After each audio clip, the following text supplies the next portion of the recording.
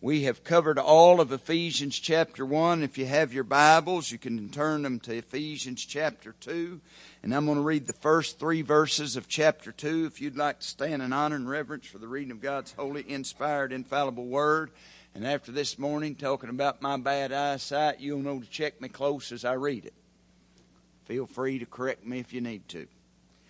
And you he made alive who were dead in trespasses and sins, in which you once walked according to the course of this world, according to the prince of the power of the air, the spirit of who now works in the sons of disobedience, among whom also we all once conducted ourselves in the lust of the flesh, fulfilling the desires of the flesh and of the mind, and were by nature children of wrath, just as the others. Father, I ask you to bless the preaching of your word tonight. Ask it in the name above every name, as we found out last week in our study of the book of Ephesians, that being the name of Jesus. And all God's people, as they sit down, said, Amen and amen. The Apostle Paul, in the letter to the church at Philippi, said he forgets the things that are behind him and reaches forward to the things that are ahead. Now, I know that we have a memory, and I know sometimes we need to think back to where we come from. I think the Apostle Paul, when he was writing that in context in Philippians chapter 3, as you've heard me preach it many times, you got to forget the bad lest you get high-centered on them and can't move forward. But the Apostle Paul also done a lot of good things, and he said you also got to forget the good, the victories, lest you get high-centered on them and don't have more victories. I don't think the Apostle Paul ever meant that we wasn't to glance back, get encouragement from our victories, glance back and get encouragement from our defeats and lessons from our defeats. When he writes what I just read to you in the book of Ephesians, really he's reminding them of what? Their past. I think Reggie Bush, if I remember it right, he was a running back for the University of Southern California. Went on to play for the New Orleans Saints. And you know the eyeshadow that they all put under their eyes as football players. We know that Tim Tebow, who come along quite a few years behind Reggie Bush, always would have a scripture, John 3:16. And one of those times that he had that, it was an amazing thing of how many people looked up that scripture that day, because Tim Tebow had it in his eye marks below his eyes. But I don't know if there was one before Reggie Bush, but Reggie Bush always had some numbers in his. And when they asked him what it was his area code. And when they asked him, why in the world do you have the 3-digit area code on your eye mark, on your eyes, whatever them's called? Anybody know what them's called? What is it, Marissa? Eye blacks. Yeah, same thing. Oh yeah, smart. Daughter-in-law. Notice one that married into the family answered that. If you was here this morning, you'll get that. So Reggie Bush, why did he have in his eye black his area code? When they asked him about it, here's what Reggie Bush said. I never want to forget where I come from. Poor single mom, made it to the big times, and every time he put that eye black on there, he wanted his area code to be there because he never wanted to forget where he come from. I guess that means he knew it was possible to come to a place and you have everything you need, you're forgiven or whatever it is, and you forget where you come from. It's almost when we come to Ephesians chapter 2, Paul wanted to remind us of where we come from. I just think sometimes if we're reminded where we come from as Christians, it might get us to where we need to be in our praise. Awful quiet now. When we begin to sing about what we have in Jesus, our new destination since Jesus come into my heart, I think we could lift our voices a little louder, be a little more appreciative of what we're singing if we just remember where we come from.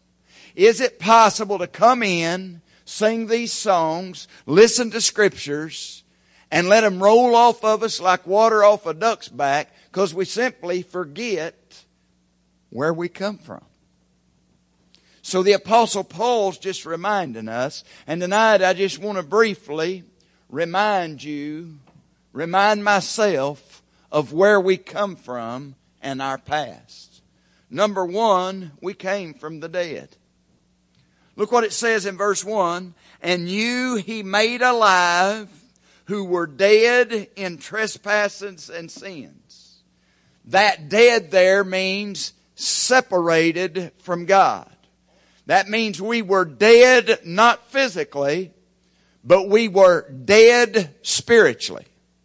Now, let's just think about being dead physically, and that would probably better help us relate to being dead spiritually. I promise you, if you go down to a funeral home and you went and found somebody that was dead physically, you could touch them, they wouldn't feel it. You could stand in front of them, even if their eyes was open, and you could do that. I was doing that to Taya yesterday. I don't know when baby puppies open their eyes or babies start to see, but she wouldn't blink. Reagan thought I was trying to hit her. I'm just trying to get her to blink. But you can do that to a dead person. You can talk to them. You can touch them. And they can't see you. They can't hear you. And they can't feel you. Have you ever thought about before you was saved the things of God? You couldn't hear them. You couldn't feel them. And you couldn't see them. And that is simply because you was dead spiritually. And so when we think about that,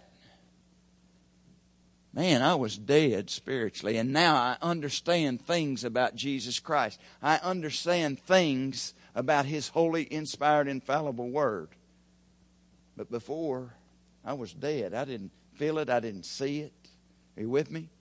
I can remember one time when I was just a little kid, I don't know the why of it, but we had a big old calf die. Everybody, I guess, that's got livestock is going to have dead stock. And don't think it's legal to do it now, but everybody used to have a bone pile. I know where my grandpa's was. I know where my dad's was. I mean, if you got livestock, you're just going to have dead stock. Probably one of my first experiences, a big old 500-pound calf, 400, 500 pound. Might have been 200, and it just got hot outside. I don't know. Some of you know what I'm talking about. But I can remember Dad hooking on to that calf with the pickup to head to the bone pile. And I could remember thinking as we drug that calf over those ruts and over those stobs and over those rocks in that pasture, I can remember saying to Dad, "You're going to hurt him. You're going to hurt him." How many of you know old calf wasn't feeling a thing because he was dead? Now, I want you to listen closer to me tonight.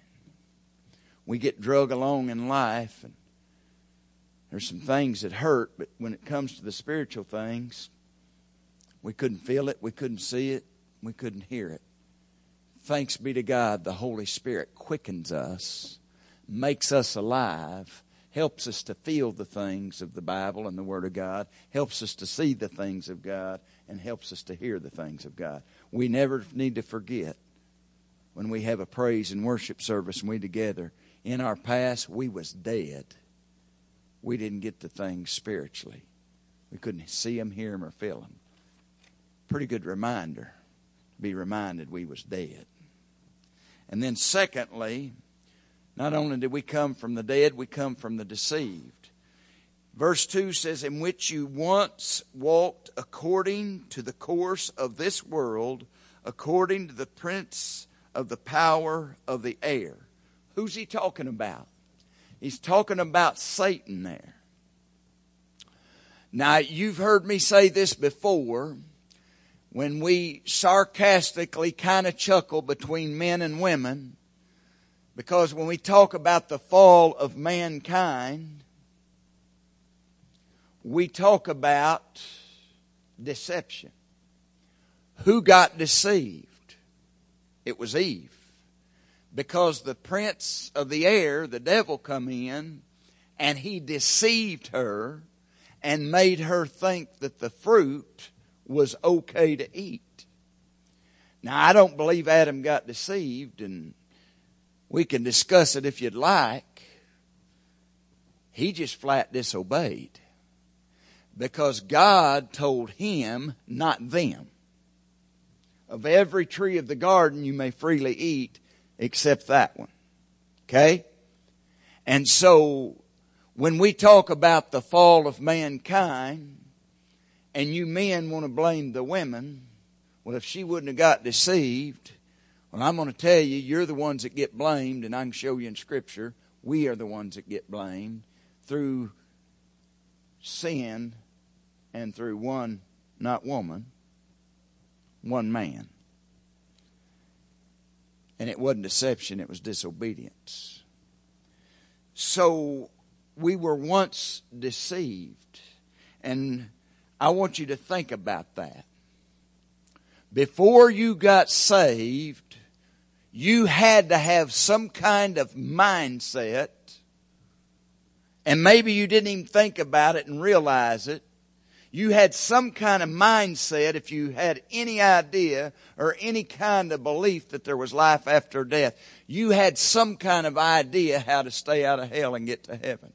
You've heard me say that before. My idea, and I think it's as a whole the idea of the whole country, it's deception. Is God's got a big old set of scales. And He's always putting your good deeds on the good side and your bad deeds on the bad side. And if you live your life to whatever age that may be, you just got to hope and pray, cabbage, that your good outweighs your bad. Folks, for 30 years, I wasn't only dead, I was deceived into thinking that I was going to stay out of hell and get into heaven if I could make my good deeds outweigh my bad. Now, I think for the most part, when I'm witnessing to people, I think that's their deception, because when I ask them, are you saved? Yeah. Are you going to heaven? Yeah. Well, how come? Well, I'm a pretty good old boy. Well, I let them know on their best day they're not good enough to escape hell and make heaven. That's deception. But there's other deceptions out there. Maybe somebody that was raised in church and told by parents you was dedicated or sprinkled, or as old Darrell said it this morning, baptized. They think that because they joined the church, because they sprinkled, and because they was baptized, they're going to stay out of hell and get into heaven. Folks, if you're here tonight, I want to remind you of your past. You not only was dead, but you was deceived. And somehow along the way, if you really think about it, there was a way that seemed right to you. But where was you headed? According to the Scriptures, there's a way that seems right to a man, but the end is death.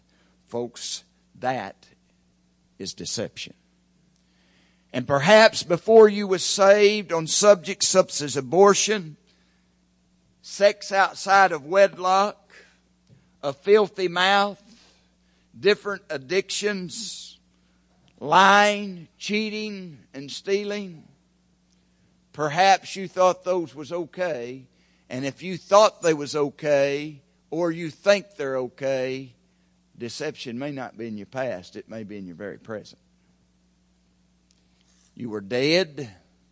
You were deceived. That's where we come from. And then thirdly, we were disobedient. Look at verse 2. In which you once walked according to the course of this world, according to the prince of the power of the air. Now listen here. The spirit who now works in the sons of disobedience. See, I kind of bled over, but what's the devil do? He'll deceive you. What's the Bible just tell us? He'll also work in the sons of disobedience. And so, we were once disobedient. And I told you the man's to blame because Adam is the one that's told in Genesis chapter 2 and verse 17, in the day that you eat of that tree that I told you not to, when you disobey me, death will enter the world. How do you think old Adam felt when they stood at the grave of his boy? You know, I talked to Harold today. I've been accused of I'm going to kill him working on that building. I mean, I got my tail chewed out last week. You get Harold some help, you're going to kill him. I said, I've tried to get Harold some help. You try to get him some help. You're the pastor. You get him some help. Have you looked at all the help wanted signs on these businesses here and there? Harold knows how hard it is, and we're trying to get some help, and we even talked before this service. But listen here. I said, but Harold, I'm going to tell you something. If you kill yourself, I ain't taking the blame. Because I've been told before I'm going to kill myself preaching all these and running 3 services. So if when I die, people say, well, he done it to himself. Well, then Harold has to take that same responsibility. If he dies working on that church pitch, he done it to himself, didn't he? You've tried to tell him, didn't you? And I've tried to tell him. We'll get a hold of them overhaul straps and escort you out of here.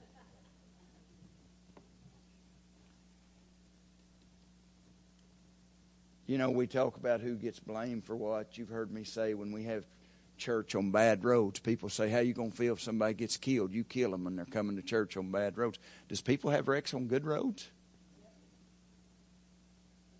Why does people want to blame me for killing people? I ain't never killed nobody. Where are you getting at, preacher? You chasing a rabbit? No, I'm not chasing a rabbit. There was a guy that had to take the blame for every death that ever happened. You know who he is? It's Adam. When he stood over the grave of his son, I'm going to tell you who was to blame for his son's death. Him. Because he disobeyed God. But here's the problem. Through that one man, that sin nature come into the world. And guess what we done? We inherited it. And we come from a disobedient world. And I know we inherited it because I want you to listen real close to me. And I sure am glad it's Trenton and Marissa and Trey and Reagan. They don't have to teach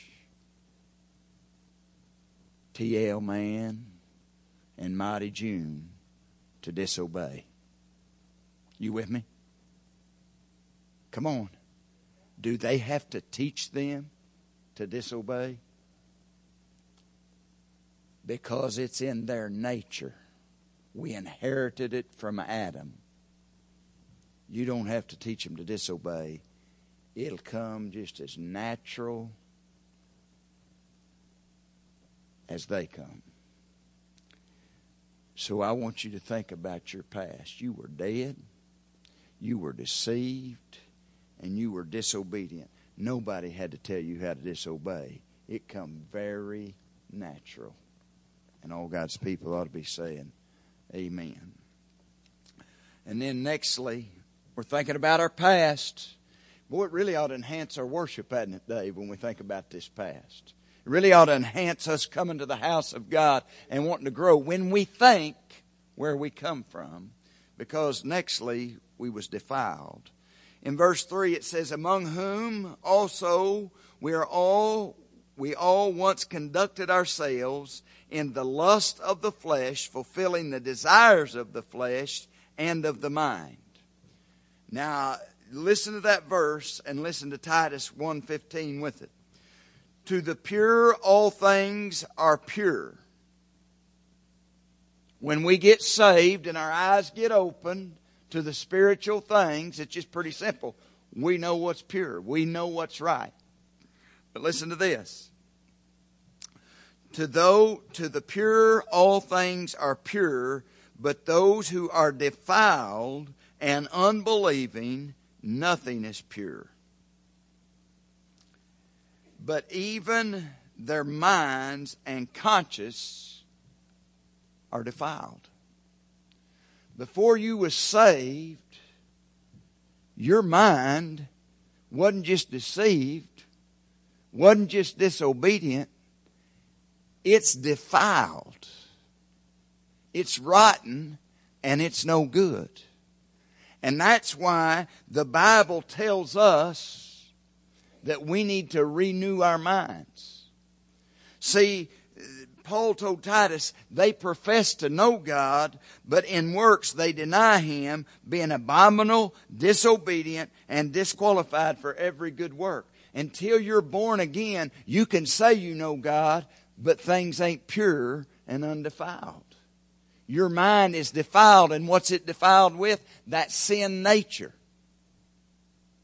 Things are not pure. They're not holy. They're not righteous. And so you're defiled. And then lastly, I think it ought to really help our praise and really help our worship to realize not only was we dead, deceived, disobedient, and defiled, but listen to this, we were doomed. And we're by nature children of wrath, just as the others. What do you have to do to go to hell? Dave said it, and Bob witnessed. Absolutely nothing. So let me tell you what ought to enhance your praise and worship. To realize you was doomed. And God made you alive. Removed the deception. Showed you as disobedient. Showed you as defiled. And what you had to do is trust Jesus, because you was already doomed. You was already headed to hell. Listen to what John 3:18, I used it at the rodeo, I think. John 3:16, we love that verse. For God so loved the world, He gave His only begotten Son, that whoever believes in Him should not perish but have everlasting life. We often forget the verses behind it. Jesus didn't come in the world to condemn the world, but through Him that it might be saved. And then we get to verse 18, and it tells us that he who believes in Jesus is not condemned. He's not doomed. Are you with me? But listen to this. But he who does not believe, it doesn't say he will be condemned. It says he's condemned already.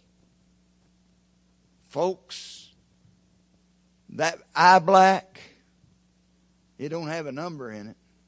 It's got some words in it. Dead, deceived, disobedient, defiled, and doomed. People walking around lost and done without Jesus, they're doomed.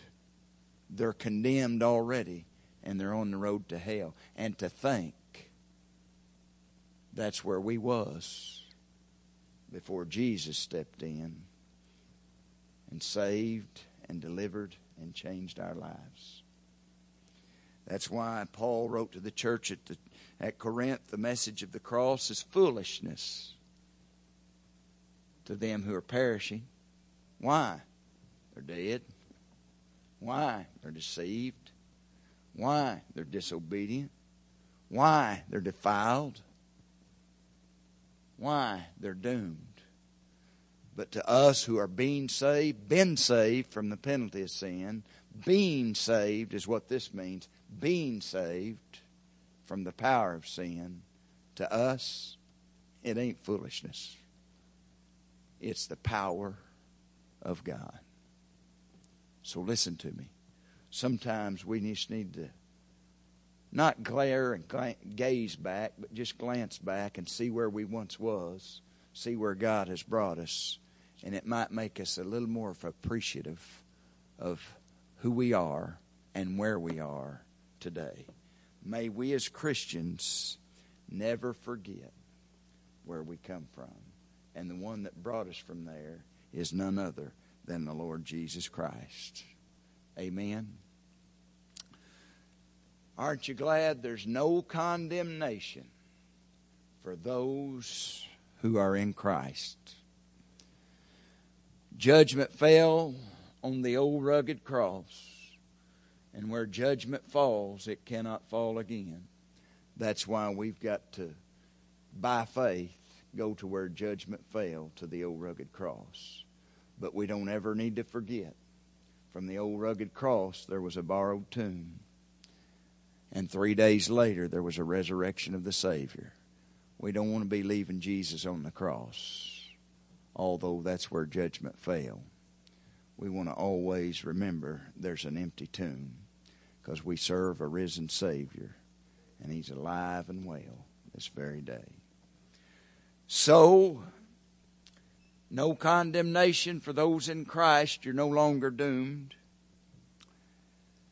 If we take thought captive, those thoughts that raise themselves against God and not think according to the flesh, we're no longer defiled. If we're obedient to the Word of God and we take the advice of Miss Mary, what she said to the servants at the wedding, whatever He says to you, just do it. We're no longer disobedient. And if we study our Word, the Word, and know to put on the full armor of God, we maybe stand against the wiles of the devil and his deception. And he's made you alive. You're no longer dead spiritually. Sometimes I just think it's good to remember where we come from. But if you're here tonight, listen to me. That may not be in your past. That may be where you're at presently. And because you know that you're dead, you're deceived, you're disobedient, you're defiled, and you're doomed, why wouldn't you want to put it in your past and give your heart and life to Jesus right here in the present? Let's all stand. Father, we come to you tonight, and we often read stories about an actor, an athlete, a business person. I can think of testimonies of a Steve Harvey. I can think of that question that was asked of Reggie Bush. And these folks, when it comes to the secular world, they never want to forget where they come from and the success they have now. But Father, I think as Christians, we need to be reminded of where we come from. We need to be reminded it's only because of you. Only because of you. Leaving heaven, coming to planet Earth, living a sinless life, dying a substitutionary death, and 3 days later, rising from the grave. Only because of who you are and what you've done. That's the only reason that that we're not still dead, deceived, disobedient, defiled, and doomed. And Father, we need to thank you and praise you that we're not there. And Father, if there's someone here that those things are not in their past, they're in their present, I know you're here by way of Holy Spirit and are ready to put those things in their past by simply saving them, forgiving them, and writing their name down in the Lamb's Book of Life. Father, thank you for just reminding us of where we come from. And may that move our hearts